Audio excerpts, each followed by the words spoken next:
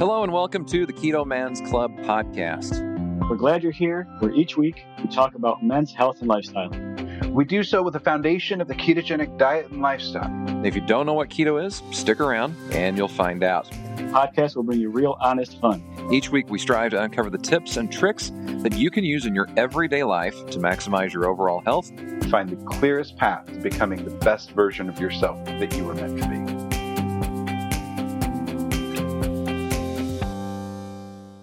Hello and welcome to this week's episode of the Keto Man's Club podcast. My name is Chris and I'm one of your hosts. Today I'm joined by, as always, by Jim and Alberto. How's it going, guys? So far, so good.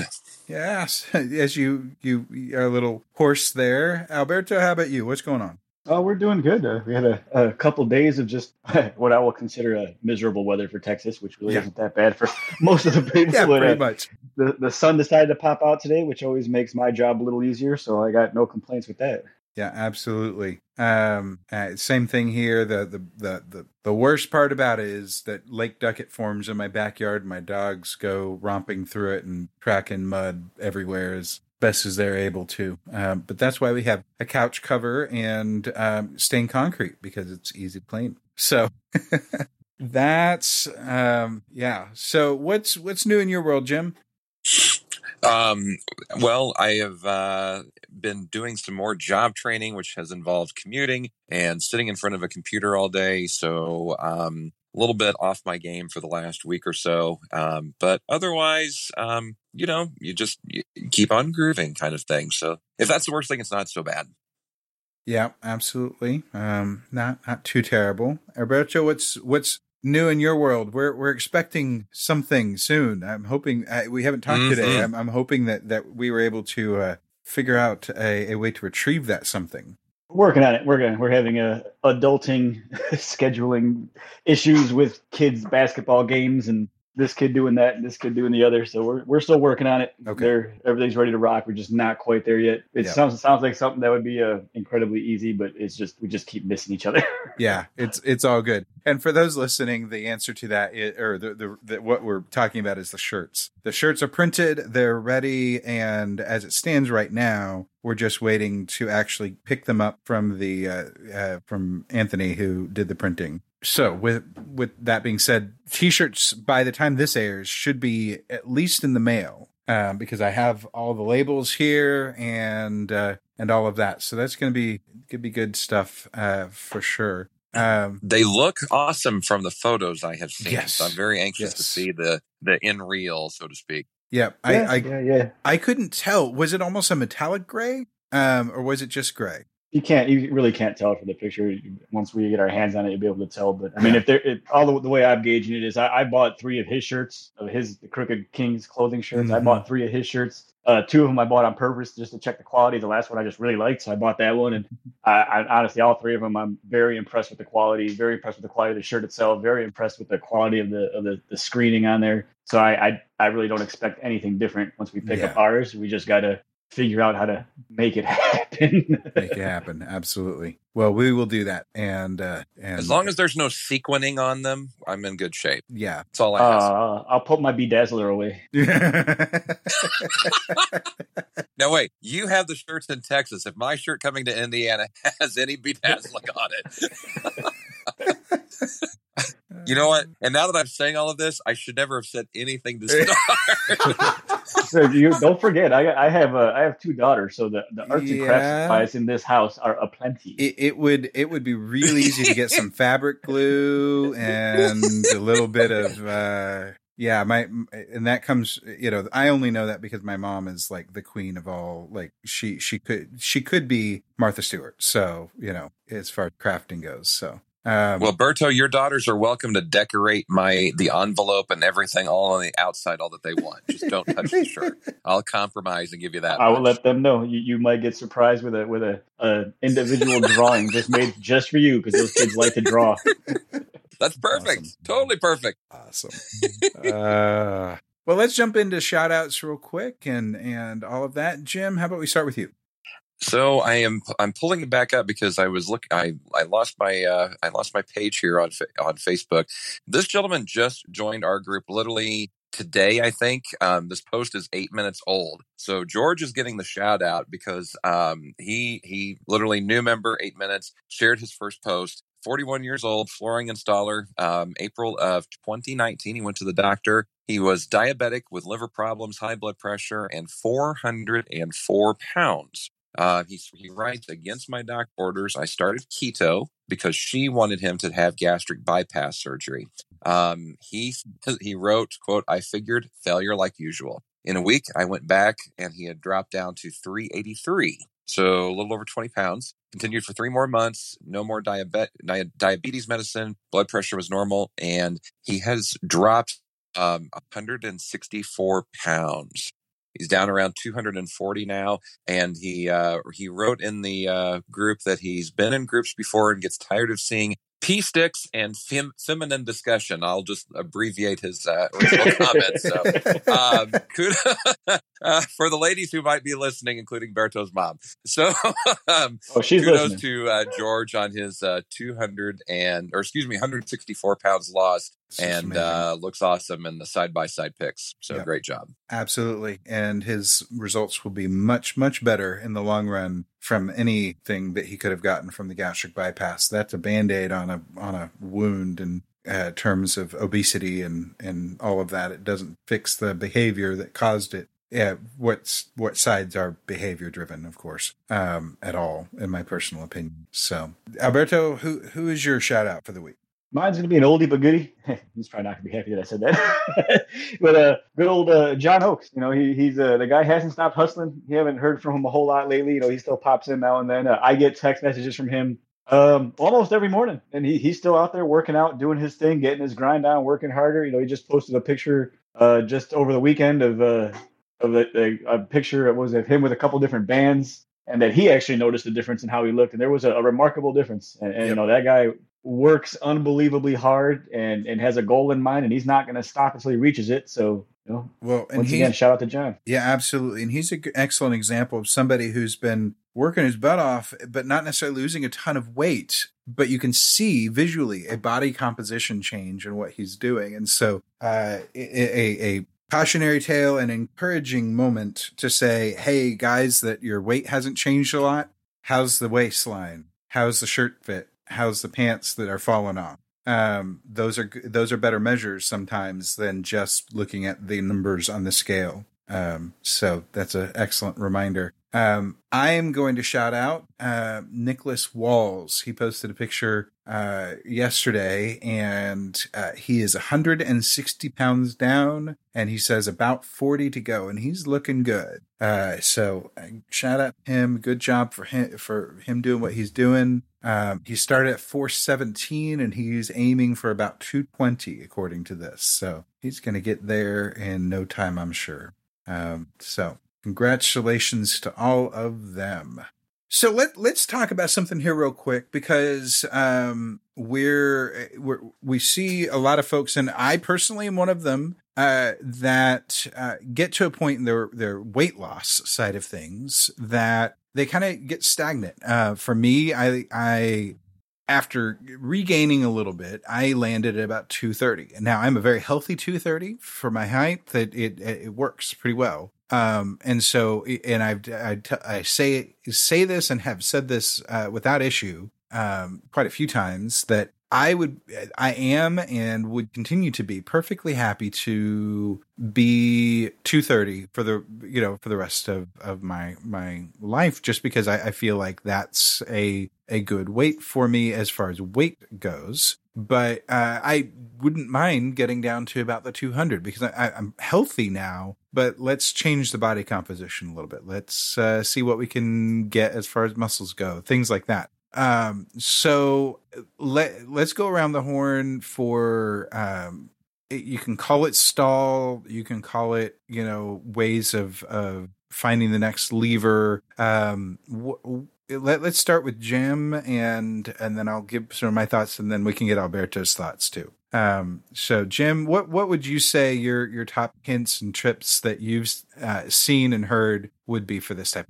For if we are in and I apologize because I may have cut out, for our individual stalls or for anybody going through a stall? For anyone going through a stall, that the things that that they could do to help break that down. Okay, just double checking. So I think one of the first things would be to take the step back and get the high level view of what you're doing in terms of what you're eating, what you're putting in your body, what you're drinking, how much water you're drinking, your exercise content, all of those basic things that, if you start out on this way of eating and you measure out portions and everything, and then after a month or so, you kind of get into the eyeballing and thinking, okay, well, this is where it is. And then, if you start stalling, well, maybe your prescription has changed and you may not be doing exactly what you thought you were doing before or something along those lines.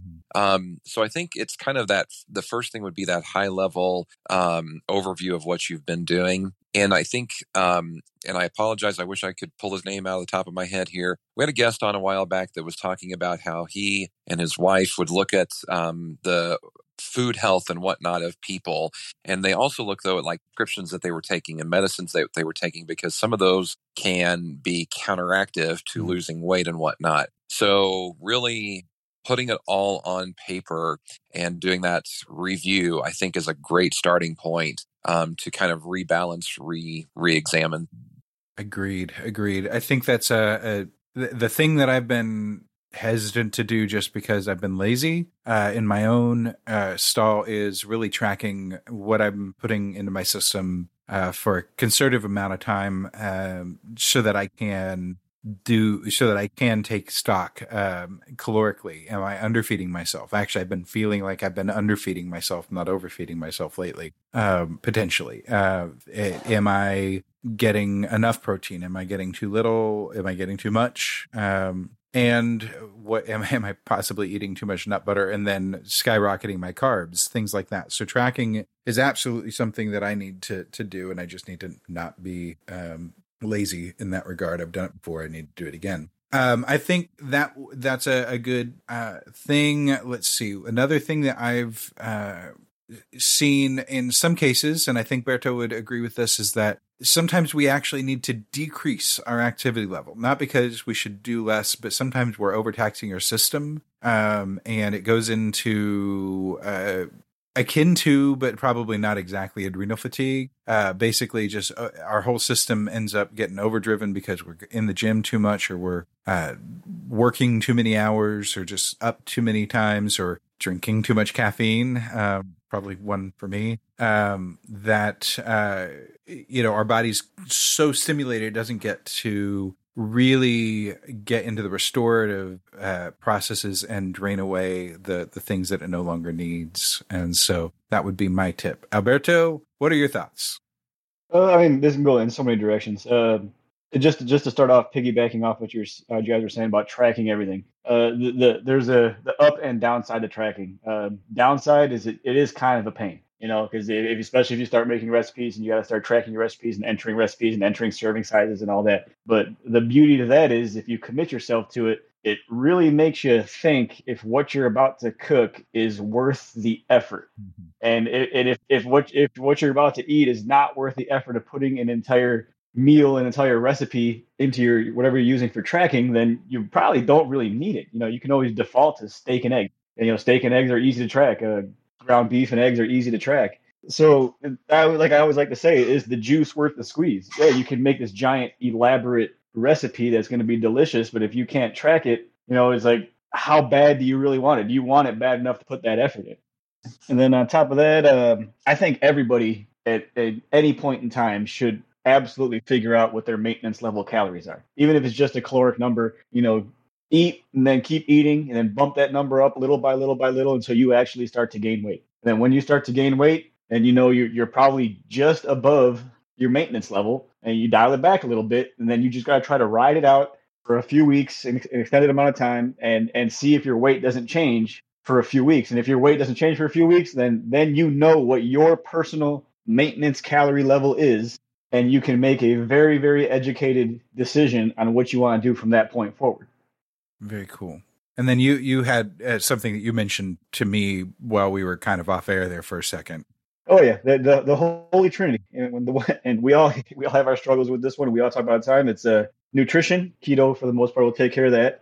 Training and recovery, which is sleep. Yep. Sleep doesn't cost a thing, just time. But for some reason, and myself included, no one can ever get enough of it. The best thing you could do for yourself, regardless of whether you're trying to bulk, whether you're trying to lean out, the best thing you could possibly do for yourself is the easiest thing in the world to do that nobody does enough of, and that's just get enough sleep. Yeah. I am a chronic undersleeper, and so that absolutely is probably a factor for me and for my inability to kind of break through this. I had a rare for me like 10 or 11 hour sleep period where I slept in really, really long and ended up getting on the scale just out of curiosity. And sure enough, I was 3 pounds lighter that day than I was the other day, the previous day or two. And so these little things make big changes. Now I've gotten back up that 3 pounds, so it's not like a three pounds of true loss, but it shows that sleep was absolutely a factor, and can be a factor and all that. So,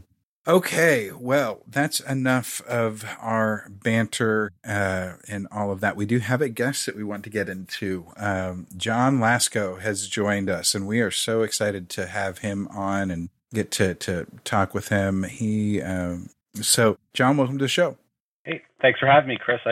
Before we get into everything, I just want to thank all of you for having me on. I really love the group a lot.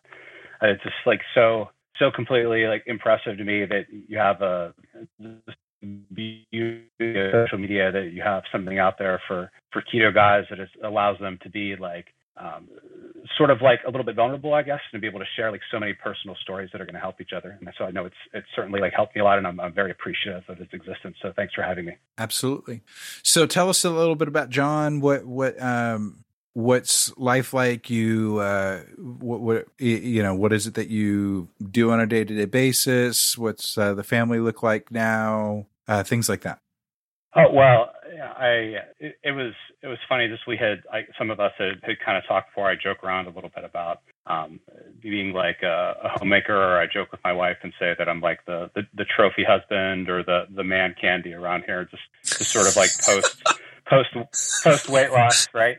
But ultimately, that like day to day, I guess as far as professionally, I say I do two things. I have a food blog, a low carb food blog that I started about 2-3 years ago. That was just one of these things that in the process of me losing about 100 pounds, and I did it through there was a clinic.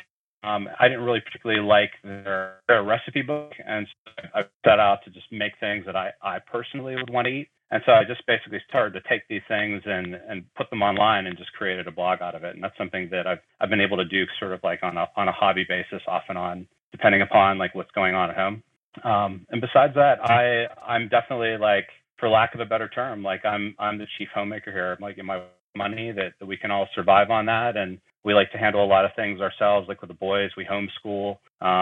Don't really eat out at restaurants a whole lot. Like everything is home cooked. I'm the primary caretaker for them for most of the time, and so they're really like very much my life and what I spend most of my time on. Besides the blog when I have time for it. Mm-hmm. Absolutely. So let's get started into your health journey. Let's talk pre-keto, growing up. What was health like to you? Were you active, and kind of lead us up into, but not necessarily not into exactly keto? Sure. As a kid, I guess I would say, like, I joke and say that I had a lot of like mac and cheese and hot dogs as a kid. Parents are great parents. My mom, dad, great, but just like the food was just like not necessarily something that was really like focused on or that was a strength. I think it was like very much like a different time. And so, I was always like a fairly skinny kid and fairly lanky. I was definitely not somebody where there was any kind of like a weight problem to speak of. I was a competitive swimmer from about the age of like 8 or 9. Swam for YMCA in high school and then swam in college as well. Pretty like skinny throughout. Maybe skinny to a point that like I'm definitely somebody that falls into the category of being like a hard gainer, as far as like muscle mass goes. And so, sort of leading up to when, like, how I got hooked up with keto, I was still in college and I was a collegiate swimmer. So, like, training volumes through the roof. And I had a checkup with my physician. I think it was like before my junior year, and my blood pressure was high. And he said something that like very much got my attention. He said, the minute you stop swimming, you're going to be in here and you're going to be on blood pressure medication. And it's like, this is literally the only thing that's like keeping your blood pressure down. And I didn't think a lot about it at the time. But that's sure enough what happened. It wasn't immediately after I was done swimming, but it was pretty soon thereafter. I immediately started to gain weight, like a lot of weight. Very quickly, 21, 22, was put on blood pressure medication, and basically told, don't bother trying to get off. You're going to be taking this for life. This is just how you are. There's nothing that you can do. And so that's basically what I had resigned myself to. And I just want to clarify, did you just say that you were 22 years old? Yeah, definitely. It was quite high. It was high enough that it was like 160 over 100 when I went to the office and took it. And they basically didn't want me to leave the office without like giving me a script and getting me to fill it on the way home. So like quite depressing. I mean, that's not really something that age 22 or 23 where you feel like this is something that people happen to them when they're 40 or they're 50. Like I'm 22, 23 years old and I'm already taking this stuff. And I took it for a long time. And probably the worst thing that happened is what the doctor had said to me, which basically like absolutely like nixed any drive to pursue a solution outside of like, pharmacological means of dealing with blood pressure. So that's probably not what I needed to hear at the time. I was coaching swimming at the time, still trying to swim myself, like on and off, dealing with life, being a 20-something guy. Progressively like gain weight, like not dramatically all at once, but running into the same problems, I guess fundamentally that everybody, a lot of us ourselves and people we know have run into. Where like I'm eating the things that are supposed to be healthy, and are supposed to be good for me, and I can't stop weight from going on. And I used to be like a very active person, and kind of what is happening to me. I moved to Arizona, and I get more heavily involved with like master swimming, which I still do to this day. I'm like, okay, well, this is great. Now I'm living somewhere where like it's very easy for me to work out. I can make room for it. There's a lot of pool availability. Like I'm really going to be serious, and I'm gonna get really fit, and I'm going to take this weight off. And I definitely got fit, and I was able to swim a lot, and it was in great like aerobic shape. But the weight just wouldn't come off. And I tried everything. I tried, dabble with like vegetarian and vegan. You dabble with gluten-free. You are really restrictive with calories. You work out like a fiend. Like there was at one point, the club that I swam for at the time, they offered 3 workouts a day, which was great. So it'd be morning, afternoon, and evening. And there was a point where I would swim all 3 of these workouts, and it would total at different points of the year upwards of 17, 18,000 meters a day. So you're literally swimming like 17, 18 kilometers a day, and the weight just barely would trickle off. And so it's just very frustrating. You're like, I felt like I had really done everything, and I didn't really quite know what else to do. And so I got very shortly thereafter, unfortunately, both my parents became ill and had issues with, heart and vascular disease, and they were back in Pittsburgh, where I grew up at, and we had moved them out here to be by me. My brother had a young baby at home at the time, and my parents wanted to live somewhere that was warm, so it just made more sense to make that move when it was still possible to. And it was very distressing to see, I guess, what I would call like the worst possible consequences happening in front of me of my current trajectory as far as health. And my trajectory, despite like my best efforts. I mean, this is not a case where, I'm a couch potato, I'm just eating anything I want. It was like aggressively trying to like figure something out, and nothing worked. And so I basically got to a point that within about a year, I lost both my parents, my dad very suddenly, and then my mom, which was maybe a little bit more expected based upon like sort of her prevailing health at the time, and then became a father 3 months after that. So you have a lot of this like very traumatic personal experiences, the trauma of losing both my parents, sort of the distress of them not getting to see my first son, And just like the moment where you're like, now I have this person who depends upon me, and to no small degree as a parent, your health is very much your family's health and your kids' health, because it's your energy that drives everything, and your well-being that drives everything in your household. And I remember it was one of these like middle of the night labors and births. It was like 3 a.m, I think, when Finn was born, and I was laying on like the sort of pull-out cot that they had in the room, just exhausted. And all I could think about was, this is day one. Like, this is literally the easiest this is ever going to be. And I'm in no kind of shape to deal with this and to be a dad. And so I have to just, anything that I have to try, whether it is surgery, whether it's medical in some way, like I just have to resume this fight and find a way to kind of get back to some like reasonable fitness and energy level. And so at the time, I talked to my doctor a little bit, and I had some friends who had been through a clinic here that is a low carb clinic, although I didn't know that's what it was at the time, who had a lot of success. And it's basically run by a retired interventional cardiologist in the area. And it's like sort of no BS, like it's no shots, like no pills. It's like straight low carb, and you're in there, every week and sometimes more. They do a number of tests and lipid panel and EKG on inbound, and they repeat those at 6 weeks.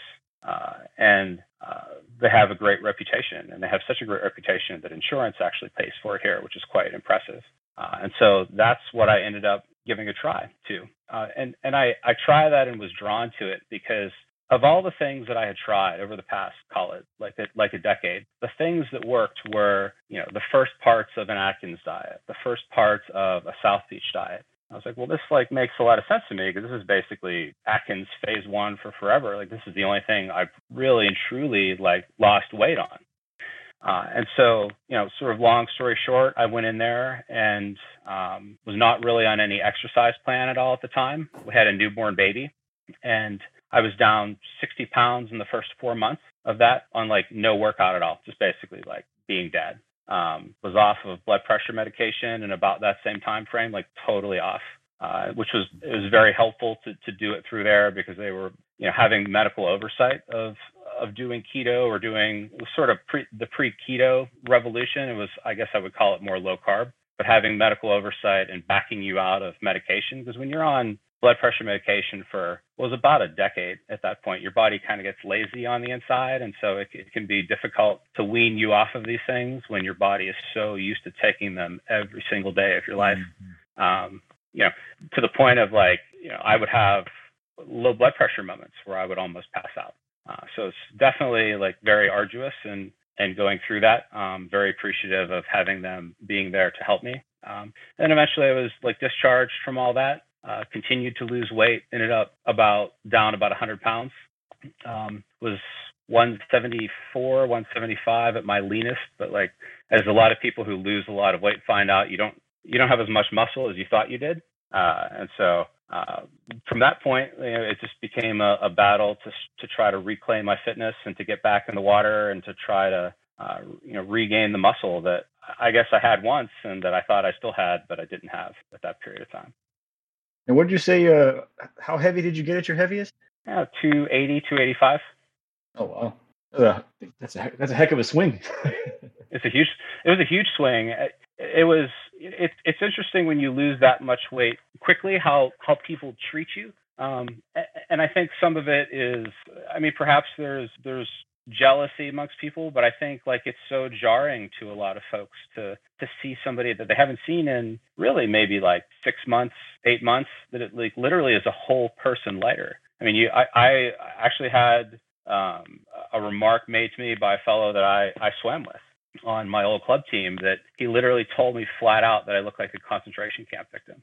And it's just like really like truly shocking. And I just think he must have just blurted it out. And I don't fault him for it, because I was incredibly lean. Like I'm 6'3", so 174 pounds and change at 6'3". That's really thin. But I was just that thin because my body fat had gone that low, and there was just really like no muscle to speak of under it, and it all had to be rebuilt. Yeah, so keep going with this whole swimming thing we're on, because you and I have a little history together, and Yeah. you were and when and in previous podcasts when I referred to we have a world class athlete. This is exactly who I was referring to. This guy posts his workouts, and they are absolutely insane. I mean, to him, it's just a workout, but like you swim miles every single day, and Mhm. you are ripping through PRs that you had years ago, like, and you're only getting faster and faster and faster. So, what did we adjust and what did we change that had made the big difference for you thus far?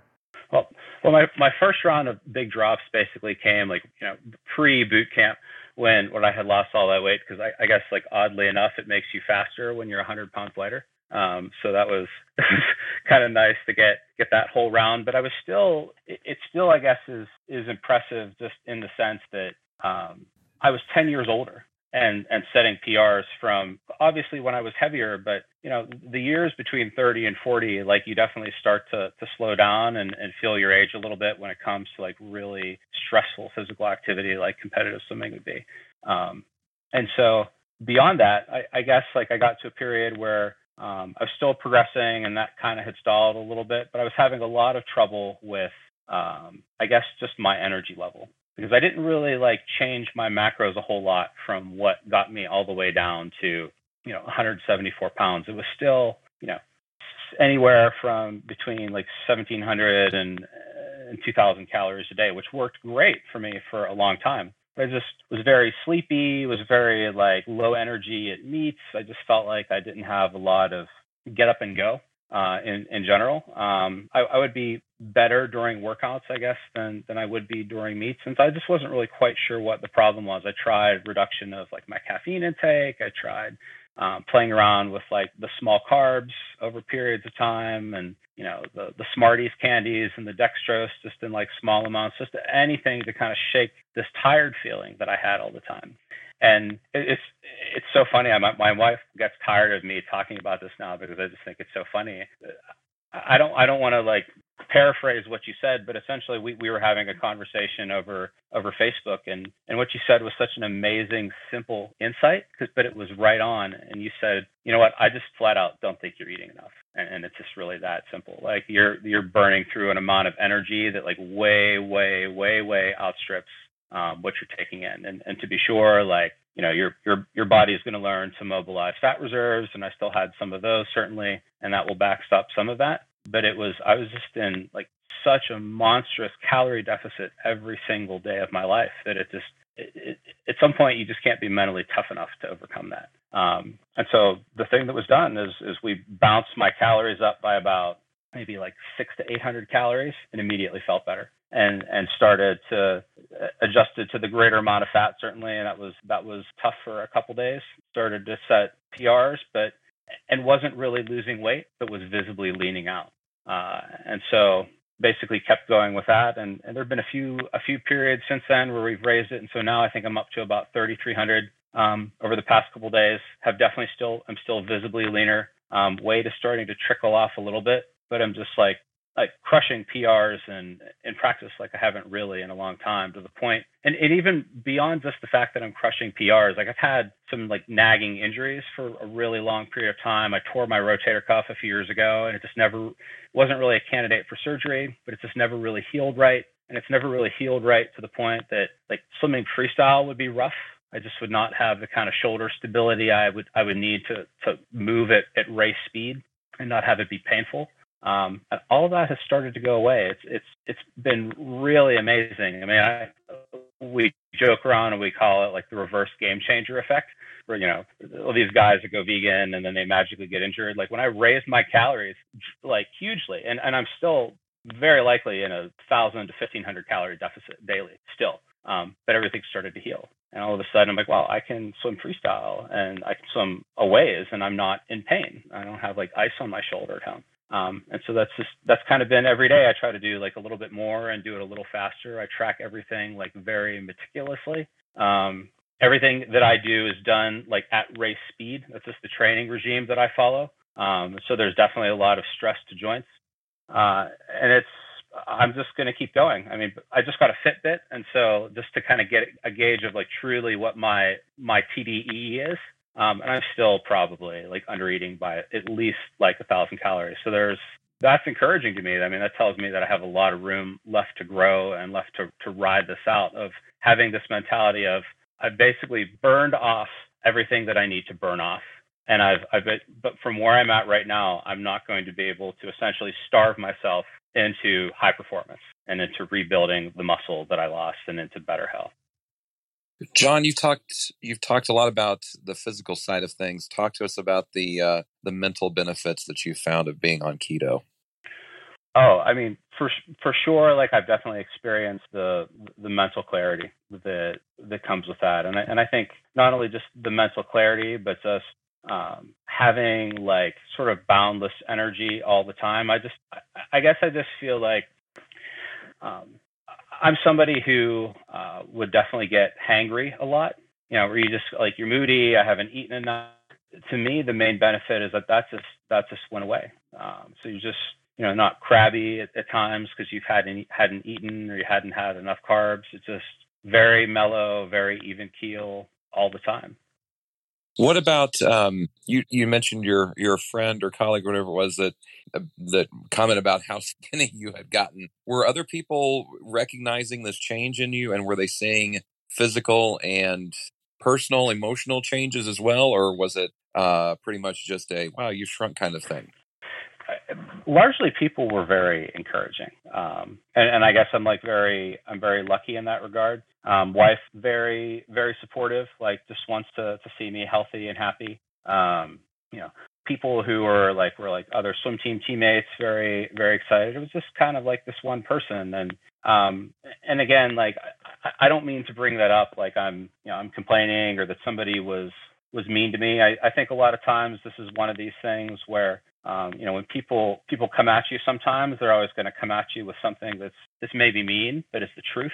Heard it described as like getting whacked in the head with like a nugget of gold. Because at the end of the day, I look back at pictures of me now and I'm like, that was maybe like impolitic to put it that way, but I definitely was like very, very like scary lean. Not intentionally, and it certainly was way healthier than 285 pounds.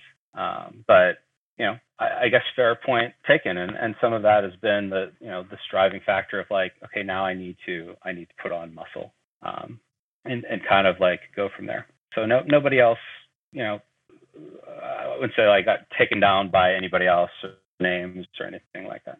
Mm-hmm. So let's talk about your family, your immediate family, more actively. You say that most everybody's been supportive. Has your family taken on keto as well, or what does that look like for you guys? Sort of. I mean, what I'm is like the primary caretaker around here. I'm the one that cooks all the meals, and that's probably, as my wife would tell you, a good thing. She's been either pregnant or breastfeeding for like a lot of that period of time, and so she, I would say, has eaten cleaner and maybe eats something that is like looks a little bit more like a paleo kind of diet. So like the junk food is not around. Probably eats less fruit.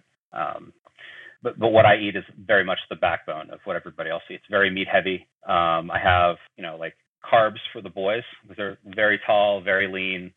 Really like they're nowhere near a metabolic issue like I have, and so I don't really see any great need to restrict them unnecessarily.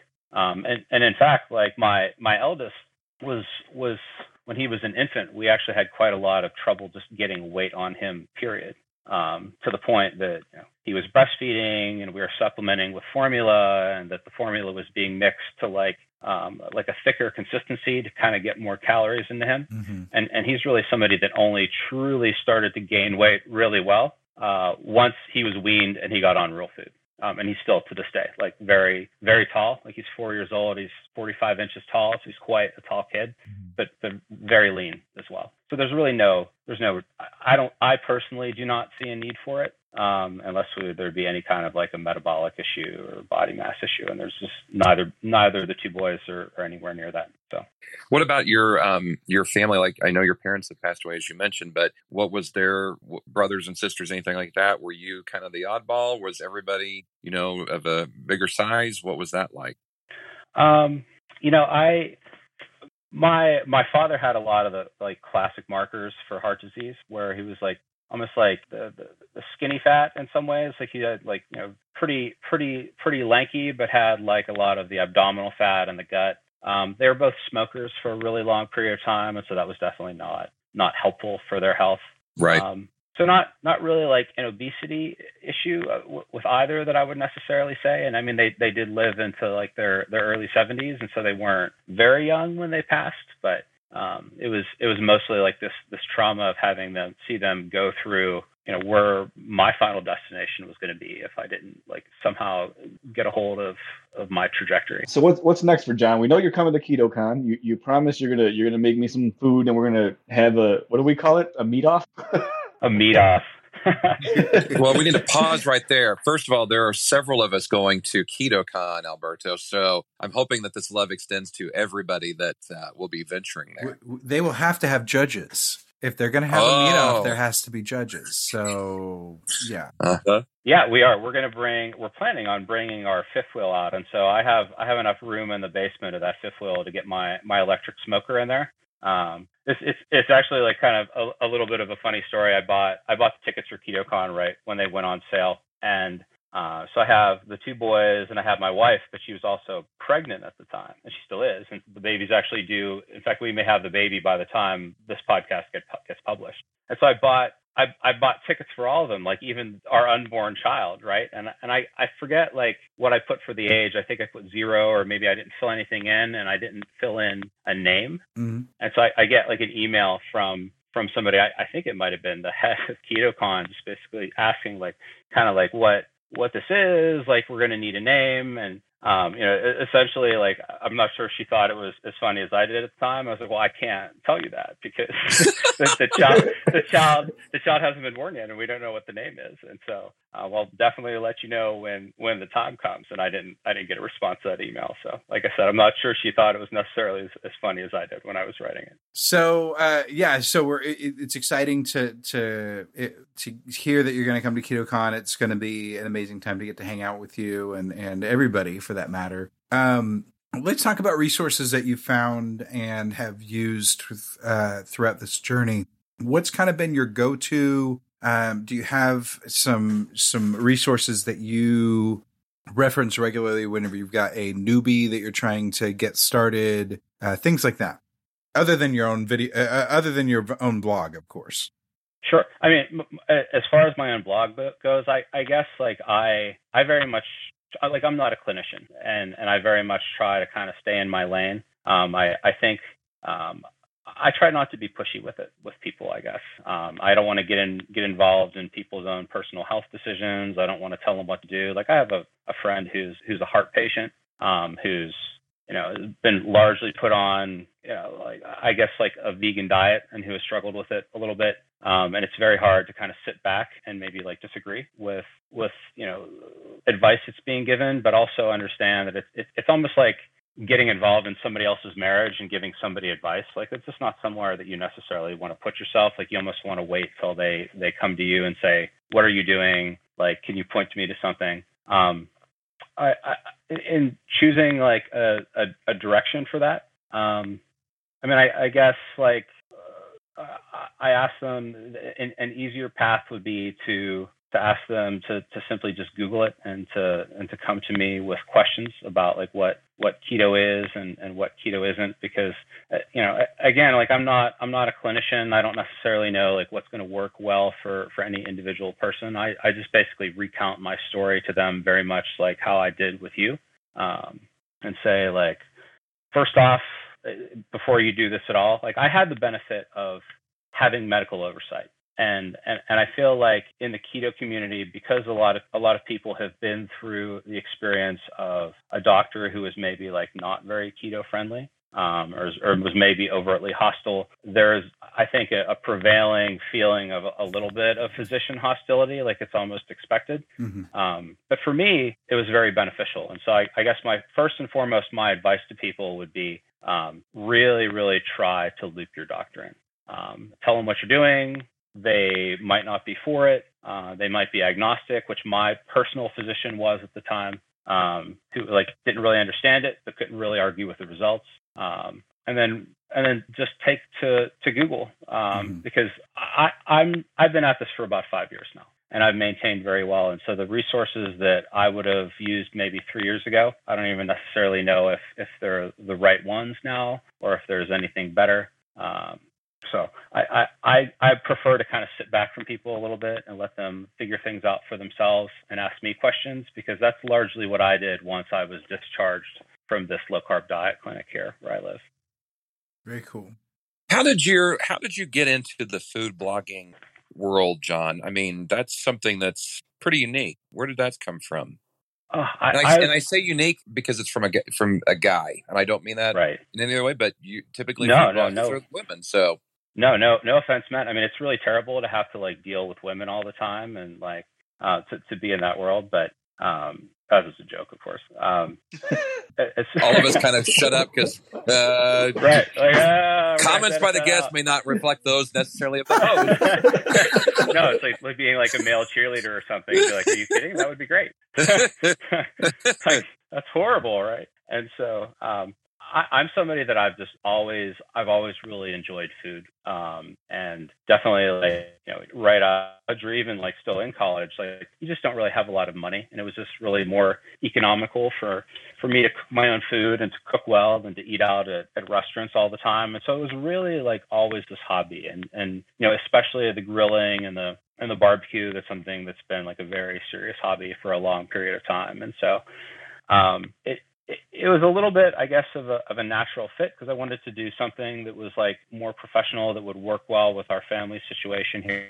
And I had already developed recipes just for things that I would like to eat. Remember, this is about 5 years ago now, and so like a very different world as far as these bugs and resources and recipes, and a lot of stuff as far as substitute dishes has been figured out. A lot of that didn't exist 4 and 5 years ago when I was going through this and losing all my weight and trying to figure out now, like, all this stuff has to go away, like the potatoes and the rice and the bread, all this, the fruit, all this has to go away. Now, how do I come up with something that I would actually want to eat every day? And so I say the very first set of recipes, it was very easy because this is the stuff that I had done anyhow. Certainly, like, you know, a lot of like the steak and this kind of thing. And that actually kind of leads into a little bit of a funny story about when I went through this diet clinic, and the moment that I knew that like this was really going to work out very well. They do like an intake day where they run a bunch of tests, and they take blood for a lipid panel, and they have an interview with one of the nurse practitioners there, and they walk you through, you know, your eating plan and what you are and aren't allowed to eat. And basically the way this was spelled out to you is they would say you can have X amount of protein per meal, and it was listed by mass. And I looked at this and like, so like what protein? She's like, oh, it doesn't matter. Like, so, you know, for instance, I could just have like ribeye for every meal. And I was like, okay, now I've got her, right? Because there's no possible way that that's going to be permissible. She's like, well, yeah, it wouldn't matter. Like, well, that's horrible. So there's like no possible way this is going to work. And so I knew like at that point, like this was something that ultimately was going to be pretty doable from like a recipe standpoint. And there would at least be like some way of dovetailing that in with my interests in cooking and of sort of recipe creation. And so it basically went from there. And it's been a little bit like scattershot. Like we go through periods here where there's just too many other things that require my time around the house that we're into, you know, whether it be with helping my wife or travel or homeschooling with the boys. And so hopefully now, like I'm at a point where we'll get past birth of child number 3, and my wife will be off for a little bit. I'll have my mother-in-law in town to kind of assist with things, and I'll get some really like bootstrap into like creation of new content and to be able to move forward there. It's pretty awesome, man. I mean, the fact that you're sharing your story in a number of different ways, and it's not just like what we've talked about here tonight, but how you've adapted things and found ways. It's really remarkable. So kudos to you. Well, thank you. I appreciate that. Yeah, absolutely. And the whole homemaker thing, dude, that's just awesome. Like I'm slightly envious over here. You know, my wife talks about it all the time. You know, she stays home with the girls and, you know, really appreciate the effort it takes. And it's a very unspoken hero type of thing, the ones that stay home with the kids to make the overall life better. And man, much respect. I love it. Yeah. the way I look at it is we love those boys more than anything, and I would dig ditches. I would do absolutely anything if it was the thing that would benefit them the most and benefit our family goals the most. And just right now, that happens to be what it is. I mean, just because I cook pretty well, I've sort of taken charge of like the homeschooling with the boys, and that's something that, maybe not the right decision for everybody, but for us, it very much is the direction that we want to go. And so that's what the family needs. And so that's just simply what I do. And we'll try to, hopefully the food blog will go somewhere, and we're going to try to make that work. But at the end of the day, it's just the needs of the family and of the family's goals. And so that's just what I'm going to do. Do you have one of those cool cameras that you fit over your oven so it like the straight shot down as you're cooking and whatnot? Those things fascinate me for some reason. Oh, you mean like the Alton Brown like camera in the oven? Like, I don't know what they're called. I just see these stands where you put the camera like over the burner, and then you do all the stuff, and it's like the perfect angle and everything. I'm like, I wish I could have created that. Because, yeah. Somebody's made a lot of money off those. They're actually not that expensive. Like, I have a tripod that basically does that, where it's fairly heavy and long, and it can goes up and then will like teeter totter over, and it's got enough kind of ballast to it, and you're not going to hold the whole thing over. And so, even when I need shots like that, like as I'm beginning to start to do more video, like that's a very like easy way to get into sort of thing. So not that complex at all. You could have built it up a lot bigger, though. You know what's crazy, Jim? Like, I'll try to like sex it up a little bit more next time. With, like, let's pause. Let's re-record. Yeah, those things are so rare, and look what I've got. What's crazy is I forget who I was talking to, but they were telling me that how they have the over the range microwaves that are obviously over your range on top of your stove. They're making those with cameras built in that are facing down, and the microwave is a touchscreen. Wow. Or something along those lines. Like, I forget exactly the details of the story was, but I do recall her saying that there's a camera built in the bottom microwave, so you can record and take pictures of what you're cooking in that exact position. Well, then what will probably go ahead, John. I was saying my wife is like very tolerant of like all of my cooking gadgets, and it's just because the deal here is like she turns a blind eye to like, and we have like pretty much every gadget. Like, I'll turn a blind eye to like all your purchases, so long as like we can eat healthfully at home and we don't have to pay to go out to eat and get like all the poor health that comes along with that and the considerable expense. But I have a feeling like if I would ask and over the cooktop microwave with a built-in camera, she would probably like say, I'm sorry, that's just not going to happen. Yeah, that's that would be a hard sell around my house. It just feels kind of Jetsons to me, like that there's going to be two arms that come out of the microwave bottom, and you're watching this from work, and you're like, okay, microwave, stir the pot, and you're watching this and everything. Well, it's all done by the time you get home. Well, you have you seen the oven that has the camera in it that you can like say make toast or make meatloaf, and all you do is put the meatloaf in, and it will cook it and have it ready for you with sensor. It knows like internal temperature of what it's doing, all that stuff. It's insane. Chris, I still have ice cube trays. Like, yes. I have to manually. Well. I'm old school.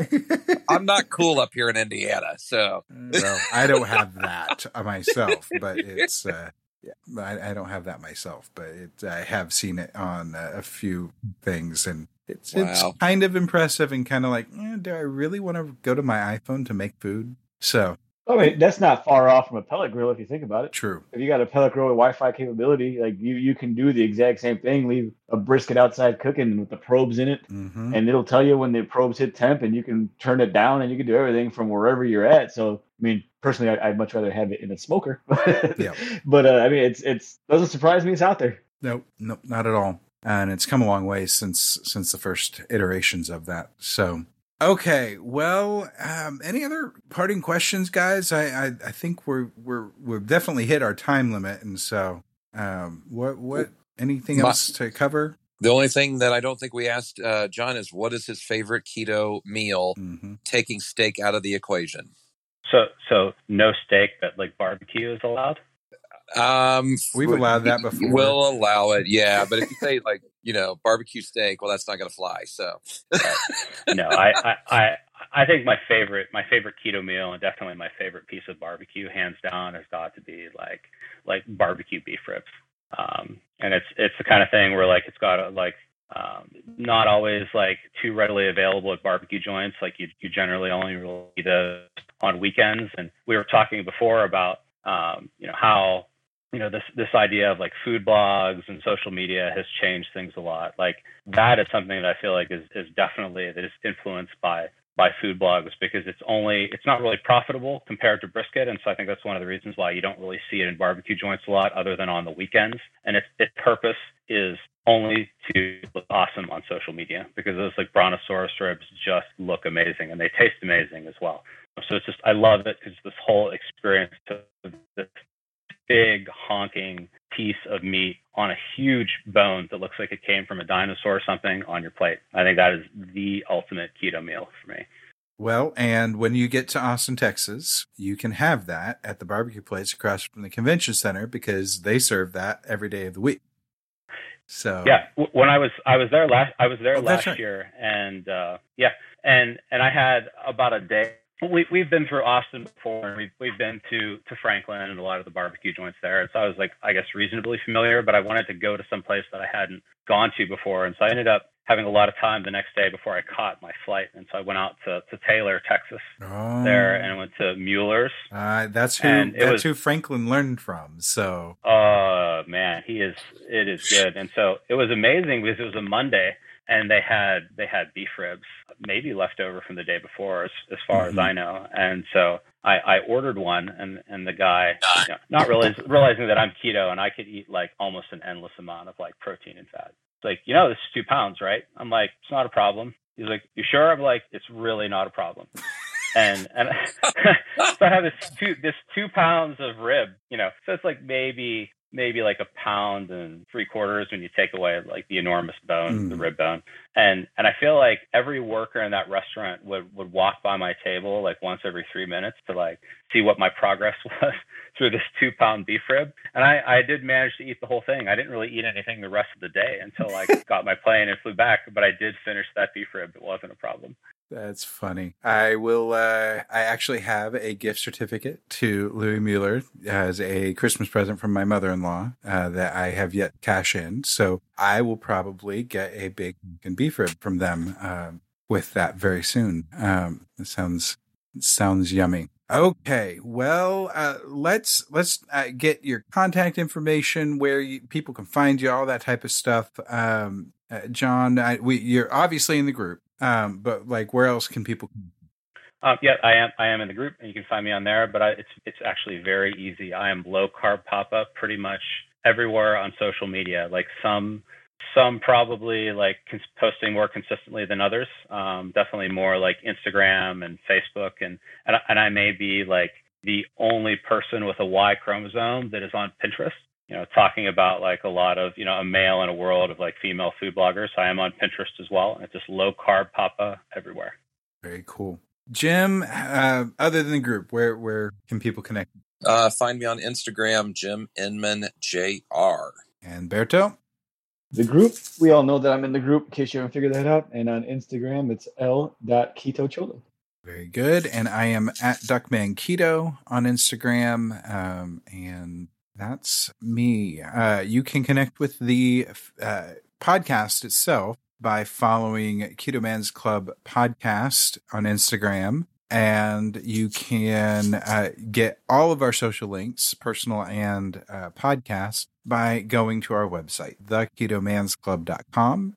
You've got lots of links there, from affiliates to all of our socials, to the Facebook groups, to the from the Facebook groups to the Facebook page for the podcast. We haven't really talked about it this episode. The beginners group continues to grow, and we're still seeing lots of great interaction amongst the men that are joining that group, and lots of great questions being asked. So definitely, if you are just starting keto or don't yet know what keto is, but you're interested to learn more, that's the place to go. If not, if you're a veteran or at least past the beginner phase, feel free to go ahead and apply to join the main group at the Keto Man's Club on Facebook. We'd love to have you as a part of our community if you're not there already. And a lot of great men. 3,300 at this point? We are just under 3,300. So by the time this airs, we will be at 3,300. Yes. That's just amazing. That's just absolutely amazing. And one thing that I will throw in real quick is the fact that we've done a lot of work as a membership of sharing about the group, but it's kind of cool that Facebook is now suggesting us to people who are looking at keto online. So it's kind of become an organic thing with the Facebook world. Like if a guy searches for keto on Facebook, it's popping up without us doing anything. So thanks, Facebook. Yeah, absolutely. And I look at some of those guys in the groups that they're in, and I'm like, they're not in other keto groups. So they must have just been doing a basic search, or it may have popped up on the side. Like they had talked about, or they had enough people on their feed talking about keto, and it popped up and triggered their interest. Really, really cool stuff. Seeing that type of growth coming along. So well, should we place a bet now as to where we will be when we get to KetoCon in a couple months? Ooh, because John's going to be there. Yeah. Or maybe that's now that we've had John on the podcast, our numbers are going to explode. I know. Seriously. Yeah. Well, you're going to have like a lot of women probably listening as well. I'm still like, I would say like, despite the fact that that's something where I felt there was a need for it, and I really wanted to focus on things that would be interesting to a guy because I was a guy. That's just kind of naturally, I guess, who my followers became, because that's just really where the interest was at the time. So they're all still there, and so hopefully some of them will start to come your way as well, because though like they are women and it's the Keto Man's Club, they still have husbands and sons and grandfathers and uncles, and I think ultimately if they want to sort of turn them on to keto and get them started, they're going to realize that the need is maybe a little bit different. True. Very true. Yeah, absolutely. Well, there's one other way that you can, or two other ways that you can connect podcasts that I hadn't gotten to yet. You can email us at ketomansclubpodcast@gmail.com, or you can leave us a voicemail at 512-518-6161. Call it, leave a voicemail. We'd love to hear any comments, suggestions, questions, ideas, whatever feedback that you have for us. The last ask from us, if you would, is go to Apple Podcast and leave a rating and review, if you would. That goes a long way to help the algorithm, the same way that Facebook is helping find our Facebook groups on Facebook. We want people to be able to find us in their podcast app easily, and feed that. We have to do ratings and we get comments and things like that. So definitely get in there and do that if you would, please. That would go a long way. John, once again, thank you so much for being with us. I really appreciate you taking the time. Awesome story, and definitely an encouragement to everyone for us to be able to that they can do it too. That it is possible, and that goes a long way. Well, thanks for having me on. I appreciate it, guys. Absolutely. Well, that's it for this week. Until next week, make sure to eat meat, lift heavy, sleep, and repeat.